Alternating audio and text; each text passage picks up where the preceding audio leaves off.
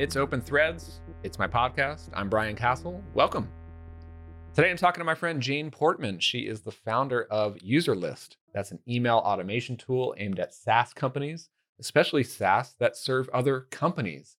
And we talked a bit about designing the product with a fundamental difference in architecture that could actually give you a competitive advantage against much larger competitors. That might sound a little technical. We'll get into that.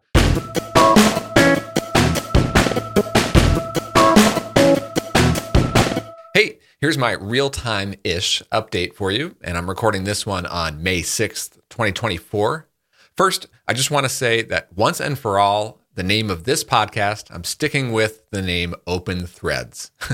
You may have noticed I had briefly renamed it there in early 2024. I was using the name Full Stack Founder. Well, long story short, I'm sunsetting that brand name and that website. It was a short-lived project that just didn't quite stick. So this podcast is back to its original name, Open Threads, from here on out. Okay, so as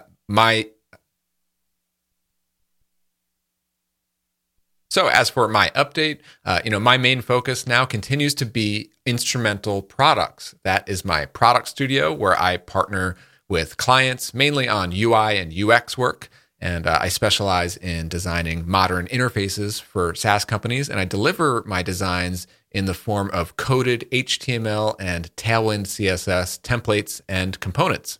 So that's the main service that I've been working with a couple of clients lately on, and it's something that I continue to really double down on the rest of this year. Other than that, I'm spending the rest of my time building out some new software products of my own to add to my small portfolio. My main SaaS product, ClarityFlow, continues to run smoothly with my small team, and we're always working on some improvements there. So that's my update for now. On to the show.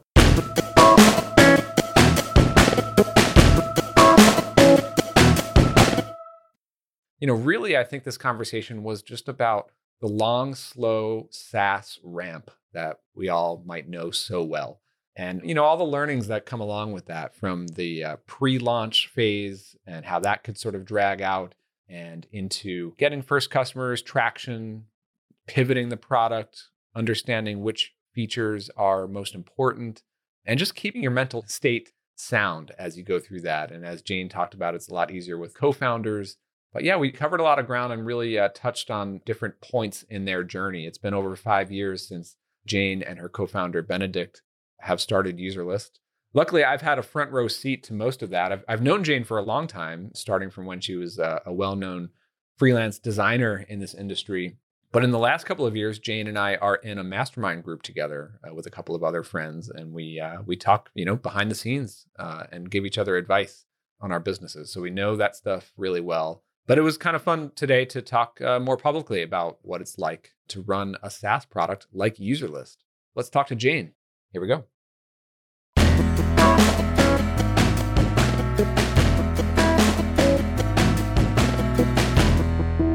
Jane Portman, great to connect with you as always. Welcome to Open Threads.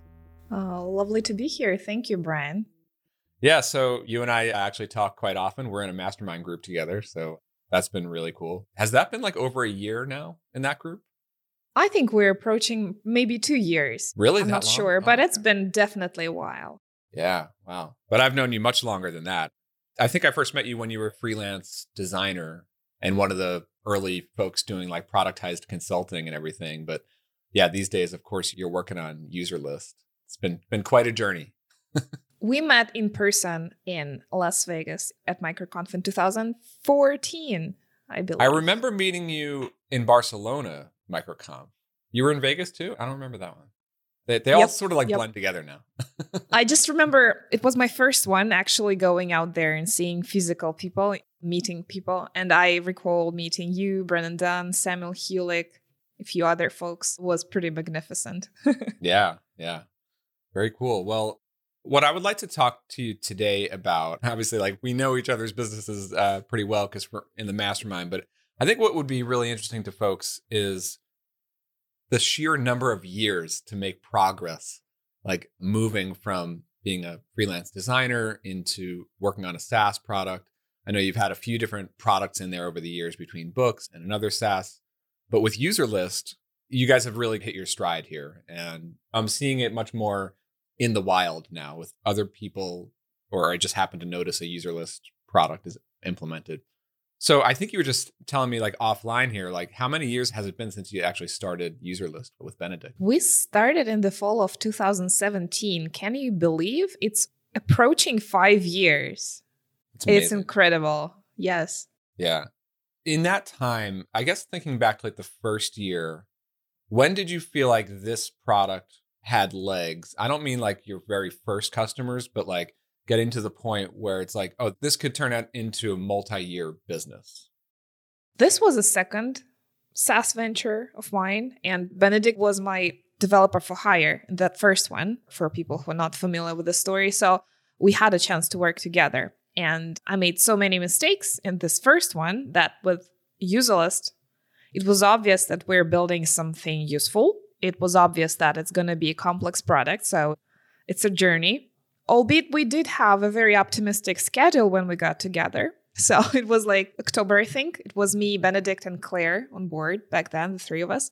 And we were like, oh, we're going to get the MVP out and we're going to get to like 5K MRR in 6 months. And we're just going to validate. And after that, we can incorporate and stuff like that. But would you believe that it took us 2 years to get to public launch? Maybe a year and a half. Oh, really? Like even just your very first customers, it took 2 years to get there? Yeah, we did do pre-orders and we did have a very long period of private beta with a handful of customers.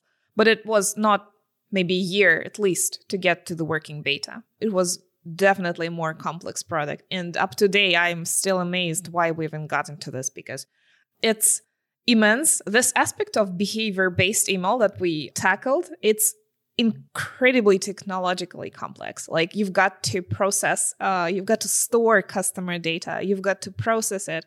I'm honestly admiring how Benedict can sleep knowing that this thing is running. Like he's definitely doing a great job. If he weren't such an experienced consultant and engineer, I don't know where we would have been by now. It's definitely all accolades should go to him in that regard. For sure. I mean, I don't want to get into everything about what the product is, of course, but just to give listeners a brief sense. So my understanding of it is that I think of it as an email marketing tool aimed at SaaS, but it seems like it was born out of like the user's lifetime with a SaaS product, starting from onboarding into their using the product and growing in the product. And then this Userlist is kind of all about the messaging, like the logic that goes into sending the right messages at the right time. How is that description? Yeah, love that. We call it an email marketing or an email automation platform for SaaS companies.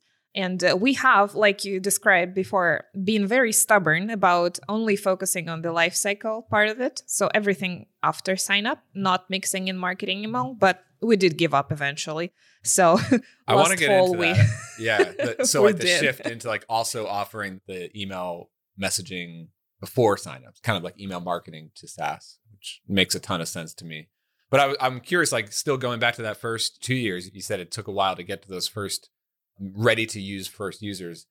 What did it look like then? Like when you thought about the MVP, what was like the core product that you felt like needed to be shipped in order to actually start to onboard first users? We had everything we have today just in a very minimal way. We had a very minimal message editor. We had user profiles as per design. It was accepting data. It was processing data.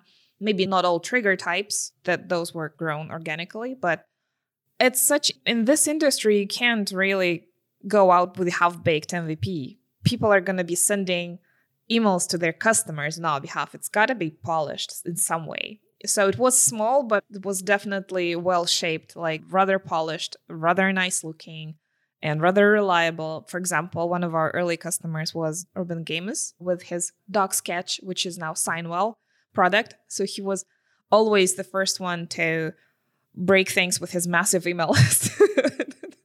But really, I hope we didn't give too much headache to him in this, even in the early days.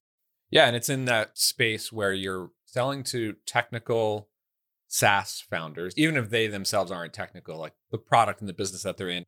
is technical. And so there's all these like table stakes of features that for it to even be considered, like it can't just be like a MailChimp alternative. It's got its higher level of sophistication with these type of customers.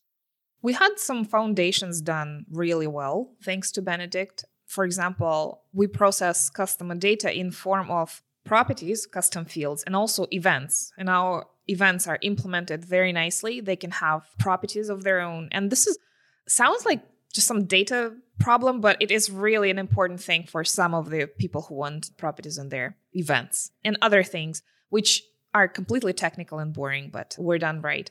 And also, a couple years in, Benedict added company accounts, which is right now our unique selling proposition, which no other tool does well. This is really interesting. Yeah. That's another piece. What I think is really interesting about this is like you and Benedict took Userlist into a very competitive market with like email marketing, SaaS. And I mean, I'm thinking about like what I'm doing with Zip Message in a space like where like Loom is. And so like, I think from a designing the product standpoint and the fundamental data model of how the product is built, that's where folks like us can have an advantage from the early days when you're going into these big markets, right? Like you guys have the advantage of designing the core of your product around like storing properties and the ability to recognize people within a company within the product. Whereas these larger companies like the MailChimps who are trying to get more automation focused or whatever it is, like Drip and ActiveCampaign and all these other things, like for them to add on that ability now, it's so much more difficult or slow or even impossible for them, right? I think like with Loom and Zip Message, like we're fundamentally designed around asynchronous threads on a single page that can be shared, whereas a product like Loom is one video, one URL. It's a different architecture of how the product works. And that's actually why, and in your case, like people come to Userlist because they're company focused in how they think about their users. What's worth mentioning is that as founders, we understand the architectural difference. What matters for people is the brand and the word of mouth. Nobody honestly understands what's inside until they have had a chance to deeply explore the product, which could be a demo, but ideally like actually using it for one of their projects. That's the only way to really closely know it and understand the benefits. So they know they have been burned. They had bad experience with some other generic enterprisey tool. Let's say it was too complex, but they know what's inside. But now they need to overcome that chasm and adopt an unfamiliar tool to learn like what's inside that. And that chasm is bigger than we had expected. Like building the brand and awareness in the space, it's tough. That's why it's taken us so long to grow slowly and steadily versus what we hope. Like we hope that it's going to be a quick win because it's an accomplished market. Every SaaS is potentially our client. Of course, they're going to love us, but well, they don't know what's inside. They don't know it's going to make their life easier and make their process of sending emails more enjoyable or pleasant. Another strong side of ours, it's kind of intangible, but it's really lightweight to use compared to any enterprise tool. But you won't know that until you try. And to try, you need to trust. And to trust, you need to market. And to market, you need years. So it's a very long chain. That's a really good way of putting it. We keep coming back to this theme of like, it just takes so long to get traction and then to get to a sustainable business. I mean, what were you guys thinking about, talking about in like that 2-year stretch just to get to first customers, but then even after that to get up to like 5K? I know you're well beyond that now, but how did you like mentally handle it, right? Like so many of us are in this long SaaS ramp of death, right? How do you handle like, is this taking too long? Are we working on the right product in the right market? Like, how did you get through those barriers? Well, having a co-founder definitely helps. And we were positive that the market exists. People definitely need automation tools. SaaS definitely need good automation tools. So we never had doubts whether the product is useful.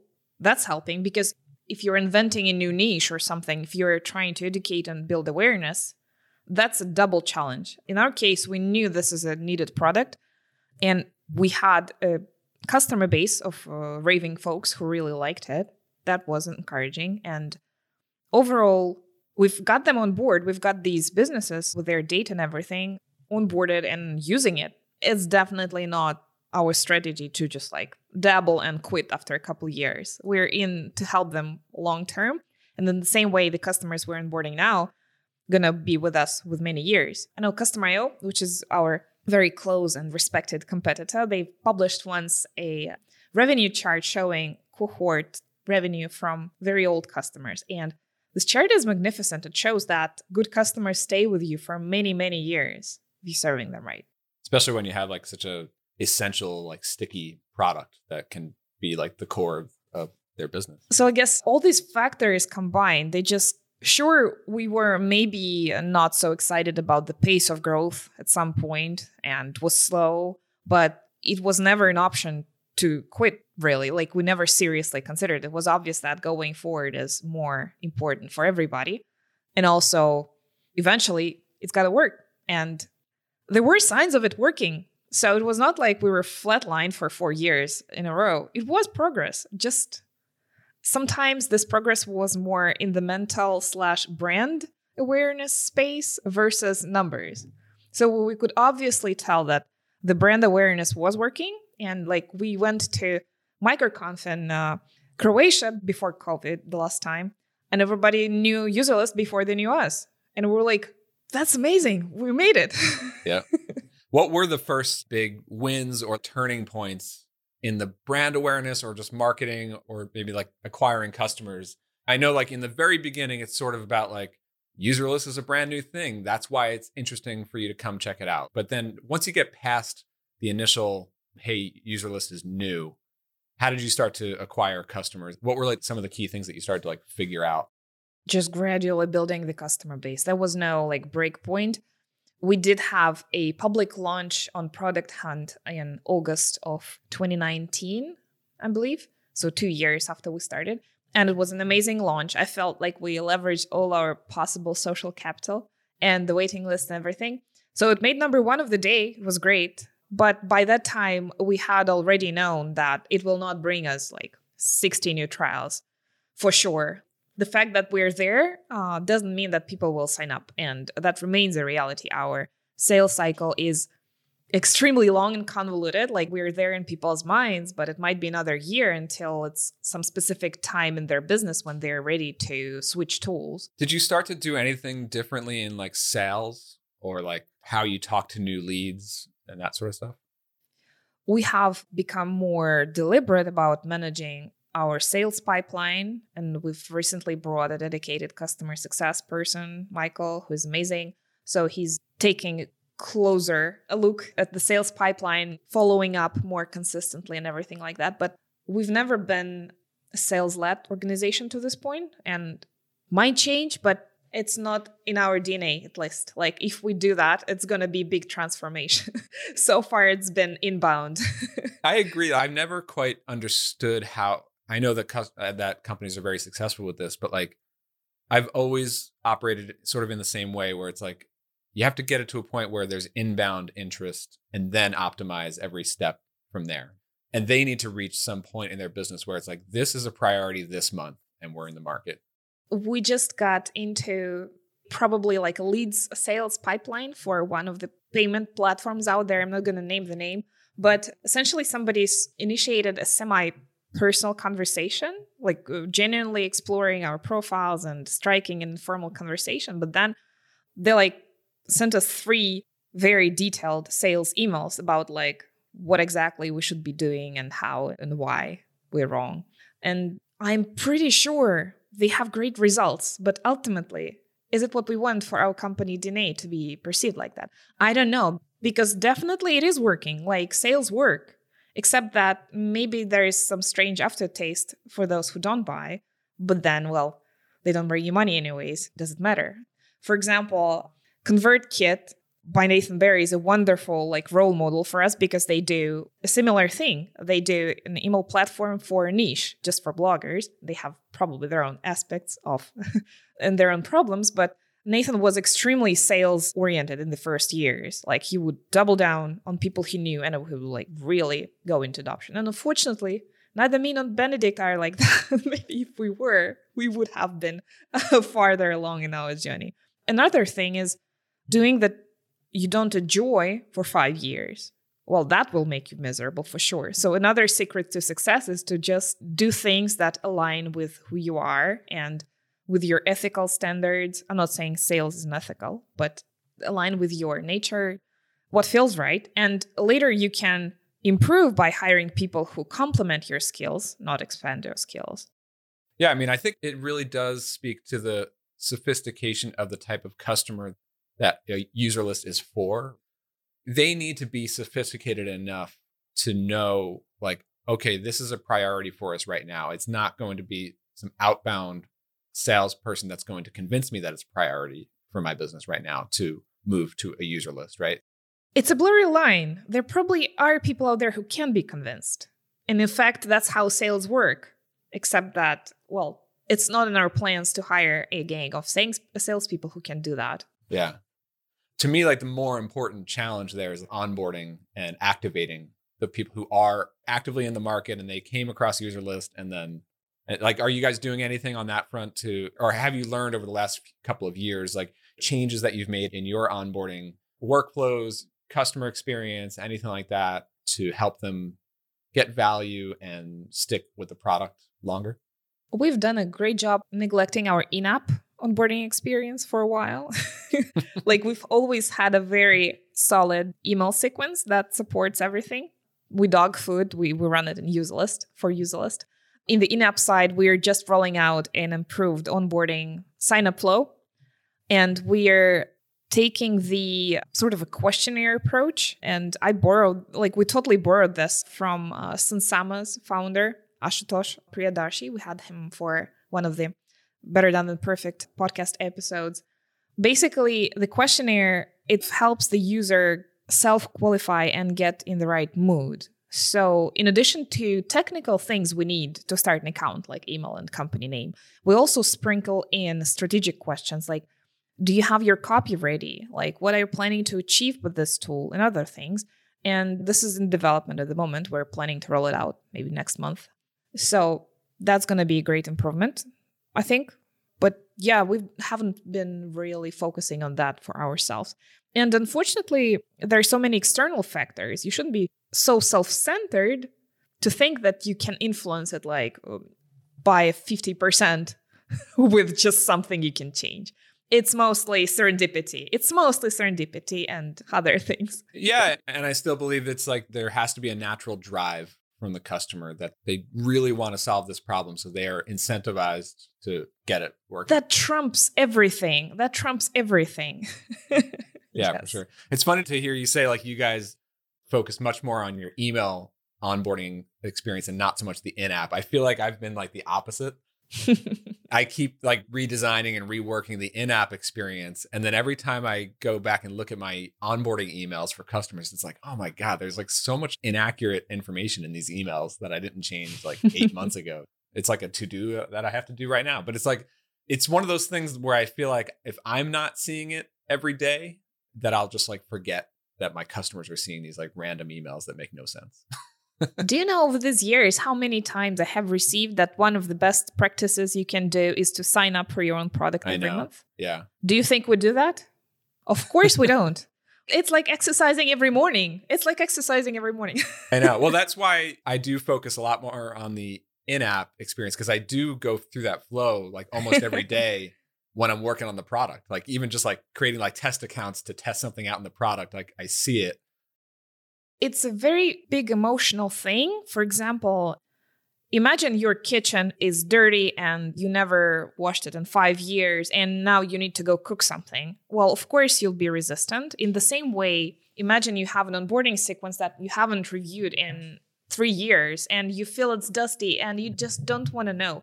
But if you take it into shape, if you enjoy the process and you know it's okay, then let's say we just added a new help article on how to migrate email providers. And another step to promote it, it would be to add this link to our onboarding sequence so that new users can make use of the article.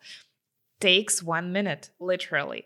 If you had your onboarding out of shape or in the wrong tool, you would procrastinate for ages to do that. But it's really just a simple step. So like mental effort versus physical effort is really incomparable. Yeah, for sure. Hey, real quick, this podcast is sponsored by Instrumental Products. That's my product studio where I and my small crew, we take new product ideas from concept to launched. I'm a full stack product designer and developer, and I love collaborating with fellow founders, creators, and SaaS companies to bring that spark of energy into new product ideas. Think of Instrumental Products as your shortcut to shipping that next idea and getting it into the hands of your customers as efficiently as possible. Got something to ship? Let's talk. Visit instrumentalproducts.com to learn more. I'm in this phase right now where I'm starting to do a lot of SEO content and stuff. But then as I was getting into that, obviously there's going to be a lot of work for gathering traffic on the public website. But I was getting into it. I was like, well, there are all these articles that I want to send to our existing customers to help them get activated and to help overcome the objections that would cause them to have trouble with the product. And it's like, these are blog article ideas, but not necessarily for search engines. I just want to have them to send to existing customers. Beyond the typical onboarding sequence of emails and messages, what else are you seeing in terms of campaigns or automations or messaging that can really help improve the customer lifetime value, help customers get more value from the product? It's a very meta question because it relates both to Userlist and any of our customers. We do feel that there are so many opportunities on the table for successful customers that you can leverage, but nobody does because everybody's like, okay, onboarded, activated, whatever. But literally, you can absolutely have a single customer loyalty campaign. You should probably start it a couple months in after they've been successfully onboarded. So they have already been successfully receiving value. And then, I don't know, every month or so, you can drip them different things to improve. You can ask, and you can also give things. You can ask for referrals. You can give away promo codes or promote annual upgrades. You can send them swag. You can ask them to book a customer success call with your agent using a Calendly link or SavvyCal link combined with email automation. A really powerful thing to initiate personal touch. Invite them for a customer success call, invite a friend, tons of opportunities. What I just named can really, you're just not doing it, but you could be. And each of these touch points, not necessarily, but they have a 30% chance of sparking a nice thought in your customer's brain. And so that they can be more loyal to your brand and recommend it more often. And this is just a gold mine of opportunities, which very few companies do, even though it's dead simple. It's really very simple. Yeah, for sure. Again, going back to the journey of the past 5 years with Userlist, I wanted to talk about these two features that we touched on earlier that, in my view, as an outsider looking in, they seem to be big turning point product features. I'm curious to know what they looked like from your perspective on the business. I guess the first one that I'd like to ask about is the switch to marketing emails, right? So since the beginning, like you said, it was starting with the customer's lifetime from when they sign up for your app going forward, but you did not offer email messaging to pre-sign up customers, so people who might come to your website. But then you changed that and offered the full email marketing message suite, which really makes a lot of sense to me. If I'm going to use a tool, I would want to go from pre-sign up through the sign up and after. So when you launched that ability, I think it was a year or two ago? Last fall we did. Okay. End of 2021. Okay. Yeah. So yeah, we'll have to go back in time. This is actually the latest addition to the suite. Yeah. So tell me a little bit more about that. First of all, the decision to actually start offering it. How did that come about? In December of 2020, we understood that we needed to do something that might get us closer to the product market fit. And yeah, we did have some sort of product market fit, but something that could speed up our growth, make us more attractive. And we did a round of non-custom interviews with people who could be our customers, but aren't. And I talked to 25 people over the course of a month. I sort of remember that. So how did you find people who are not your customers and to get them to talk to you? Well, I have a big Rolodex, and we're also part of communities like Tiny Seed and also MicroConf and a few other water cooler places for founders. So I was looking for people who were, let's say, beyond couple K MRR, serious about their SaaS, but still not doing it. So we wanted to know, we didn't ask like why you aren't using Userlist, but I read the mom test and was very heavily inspired by these vague questions of like, what's going on in your business? Where is your mind? Like, what do you do for your email marketing and stuff like that? And we were blown away by the variety of different setups that people have and how creative they get with their email. Some people have no marketing list. Some people have no customer email list. Some people like have a source of truth in their internal dashboard or in HubSpot. And it's just amazing. The spectrum, it's huge. You would even think. And there are even products who operate in different marketplaces where you wouldn't have an email of your customer. All you have is in-app messages because you're not entitled to have an email. Isn't it fascinating by nature that such products still exist? And by the way, WordPress ecosystem is one of them because until they convert, yes, you don't have their email. You can just market inside. Yeah, it just seems like a minefield of building a product for that. I mean, but many successful businesses do it. But you mentioned like the source of truth for looking at your customer list, your user list, if you will. Like, I mean, yeah, you're right. Like it's so different from one business to the next. Even mine, I feel like I have like 4 different sources of truth for where my customers are being managed. Yeah, I mean, that's got to be tough. So like coming out of those interviews, it was pretty clear like, okay, yes, there's a lot of variety, but we do need to cover the ground before the sign up and after the sign up. Yeah, we observed the same phrase many times, a lot. And the phrase was, I want all my SaaS email in one tool. And it was obvious that we were stubborn, but of course we should be that stubborn. And it's a can of worms to allow both marketing leads and customers in the same tool, but it's necessary and that's what people want. By that time, when we launched it, and almost a year later, because it's a fairly big feature set to add, also was mentally scary. But by that time, we had already known that it might change our growth trajectory, but most likely it won't. A general marketing ROI and speed is just so inert. It's so dependent on just your name more than on any feature. By that time, like we knew it wouldn't probably move the needle as much, even though we had hoped, of course. There were a couple more features that you mentioned were milestone-ish. One of them was introducing company accounts. Yeah, the company ones. Yeah, that was great in terms of it really gave us a sales argument and more solidified our unique stance in the market, but also it didn't bring people next day. It's not the type of thing that can bring people next day. Well, the company one is really interesting because it literally changed like your homepage messaging and everything. I want to get into that in just a second, but before we leave the switch to email marketing, what did it look like when you actually started to roll it out? Did it make any short-term impact on the growth? And were there any like new types of customers who you started to see come through the pipeline as a result of expanding into that? Like, did customers look different to you post that than before? I don't think it made any dramatic change. We have gained, so among our existing customer base, we have opened it up for several customers who were delighted, and that definitely helped with the word of mouth. The launch day was great. We had great support of the community because there is a number of people who really delighted by this, and they were vocal. Like we had raving reviews on Product Hunt and such.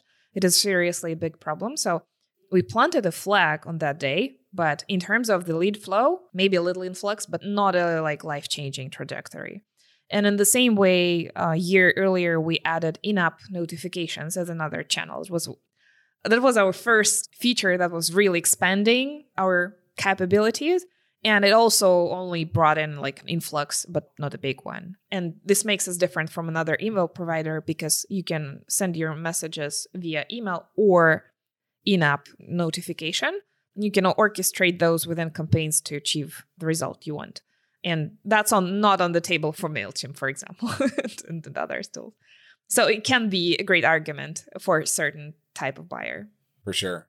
So moving to the companies feature, how do you explain this feature? Like, what is it about Userlist that's fundamentally different from other tools around companies? We help you mirror your internal data in our tool, meaning we can combine user accounts into company accounts and show you a company profile.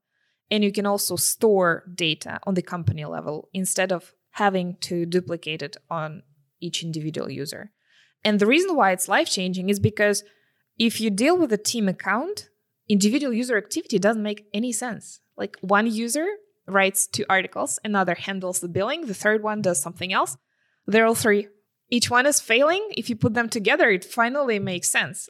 So the workaround that other founders have to deal with is to duplicate the success metrics for the account per each user. And also, when you log into your tool, you see just the bulk of users. You have no idea how many customers that is, even on that level. So this structure of users, combining users into company accounts, it's pretty magical for a good deal of B2B SaaS, because many SaaS serve teams, like almost all SaaS serve teams. I could imagine also with the messaging, right? That every individual team member might receive at any time when I think about what I'm currently doing with ZipMessage, we have teams, but all of my marketing focus and messaging focus is on the account owner, right? Like the one person who initially created the account and the one person who controls the billing.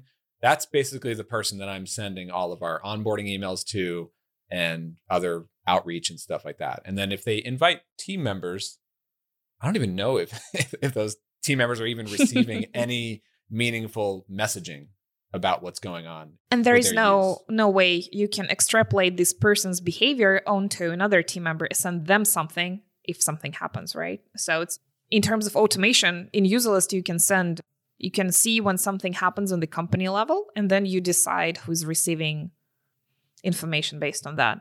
It's very simple in the UI, but it's very empowering. Yeah. Again, it's one of those fundamental infrastructure and architecture changes or things that you guys were able to implement that these other much more established competitors, it would be a complete rebuild of their whole platform to go in this sort of direction, right? I think it's one of those technical product competitive advantages that smaller startups can have against these bigger players is to fundamentally architect the product in a certain way to then enable a major feature like this. I need to mention that e-commerce is booming. So every email automation tool out there that is just generalist, their majority of the user base, people who truly see the ROI on email marketing, it's a lot of e-commerce. And for e-commerce, these company accounts do not matter as much at all. And SaaS, it seems like a large market, but in fact, can you compare the number of consumers in the US versus the number of SaaS companies in the US? I'm pretty sure it's not even close. And so you were able to get to not only launch that feature, but it, from what I saw, again, from the outside looking in, it really sort of fundamentally changed your positioning, right? You actually went forward with a homepage copy change and everything around this company feature. Can you speak about that a little bit? Actually, we have been promoting on the homepage, but we've changed the entire phrasing just lately. And it was also not obvious how to do that, because when you say company accounts or account level marketing or anything like that, it's just too generic. And without context, it can actually... Yeah, it might give you the wrong impression of what the tool is. Yeah, it might drive off the good users because they would be like, oh, we don't have any accounts. This is not for us. And we did a Twitter test of our sales page copy. And everybody on Twitter was like, what is it? I'm your customer. Is it for me even? Or that is not the impression we want to make. And thanks to Derek Reimer, he suggested this angle. This is a SaaS email platform that actually understands my customer data.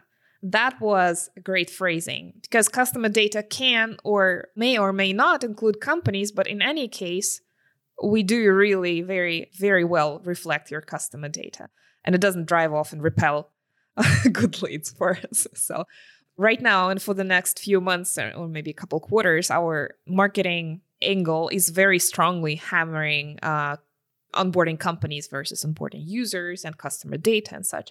And we've partnered up with Arpit of Data-Led Academy to do more content on this, more expert content. And he's also quite excited about this company feature. But this customer data field, it's so huge, and we're not even remotely experts in it, which is another challenge. We know our little corner of it, but there's so much more to learn. Yeah, for sure. You're so right that email marketing, all the action does seem to be with the e-commerce folks. And like as a user, I'm a SaaS user, right? So it's like, that always frustrates me. It's like, I don't care about the stuff that an e-commerce retailer would care about when it comes to email marketing. I just want to offer a good user experience for my customers on my SaaS, right? You would think that just simply differentiating like we are email platform for SaaS, we would provide ourselves with sales, easy sales. But no, it's not enough. Just this drive, this motivation to migrate tools, it's got to be so big to overcome this friction. We've been struggling with that. When it comes to SaaS tools, this is going to be a complete overgeneralization, right? But I feel like there's like two sides of the equation. One is big, complex. So that means harder to onboard, harder to get new leads to decide it's time to switch, but stickier, more essential, longer lifetime, probably more expansion revenue built into that. And then there's the other one, which might be higher volume on the signups and conversions, but it's a tool that they could take it or leave it. And I've seen the challenge on both ends with like when I was working on Process Kit, I had the harder time of like onboarding and getting people to switch. And with Zip Message, it's the opposite. It's like some people are using it a lot and then others use it just sparingly. I think to mention Derek Reimer again, I think he struck the balance really well with SavvyCal because it's simple enough to get started. It's no rocket science for sure, but you incorporate your links in your email automation and everywhere. So it's not a super trivial task to turn it off. Yeah. So I think he got it right. Yeah. And also what I'm seeing, getting back to how you guys sort of decided to get into Userlist and how you were saying it is an established market. It's not like an open question of like, is this a problem that nobody has? Like, no, of course it's a problem that lots of people have, right? Like there's no question. In terms of validation, it's really just a question of, can we grow this thing, right? And you guys have been growing. I feel like that's also the case with our community of SaaS companies, like the folks who are going to MicroConf and in this community now. It's not so much about identifying completely new ideas or untapped products. It's more about like entering established, like because every category has competitors now. It's a question of like coming in with something a little bit different for some segment of the market, right? Yeah. And with my first productivity tool product, I made this mistake. I thought, oh, there's no tool like that. I should make one. Well, congratulations, Jane. Like, been there. It didn't go anywhere. It was completely hard to market, like entirely. Yeah, for sure. Well, Jane, it's always great to catch up with you. Of course, Userlist is the link, and we're going to get it all linked up in the show notes. So, yeah. Thank you for sharing this journey, and we'll have to do this again and get an update in the next few months. Appreciate that. Thank you, Bren. And I'd love to mention we do have a podcast of our own called Better Done Than Perfect. And you can see I have a tattoo which says BDTP right there. Oh, is that what that says? Oh, cool. Yep. It's a reminder. Better done is. When did you get that? The tattoo? A couple years ago. Oh, wow. Same time the podcast started. Because amazing. Literally, both me and Benedict are perfectionists. And we want to ship more than we hold off to it. So. All right. Well, I'm going to have to go get like an Open Threads tattoo now. So. We should get you a shirt. Yeah, head over to userlist.com/podcast. We have great show notes and great folks out there. Yeah, for sure. All right. Well, thank you, Jane. Thanks so much, Brian.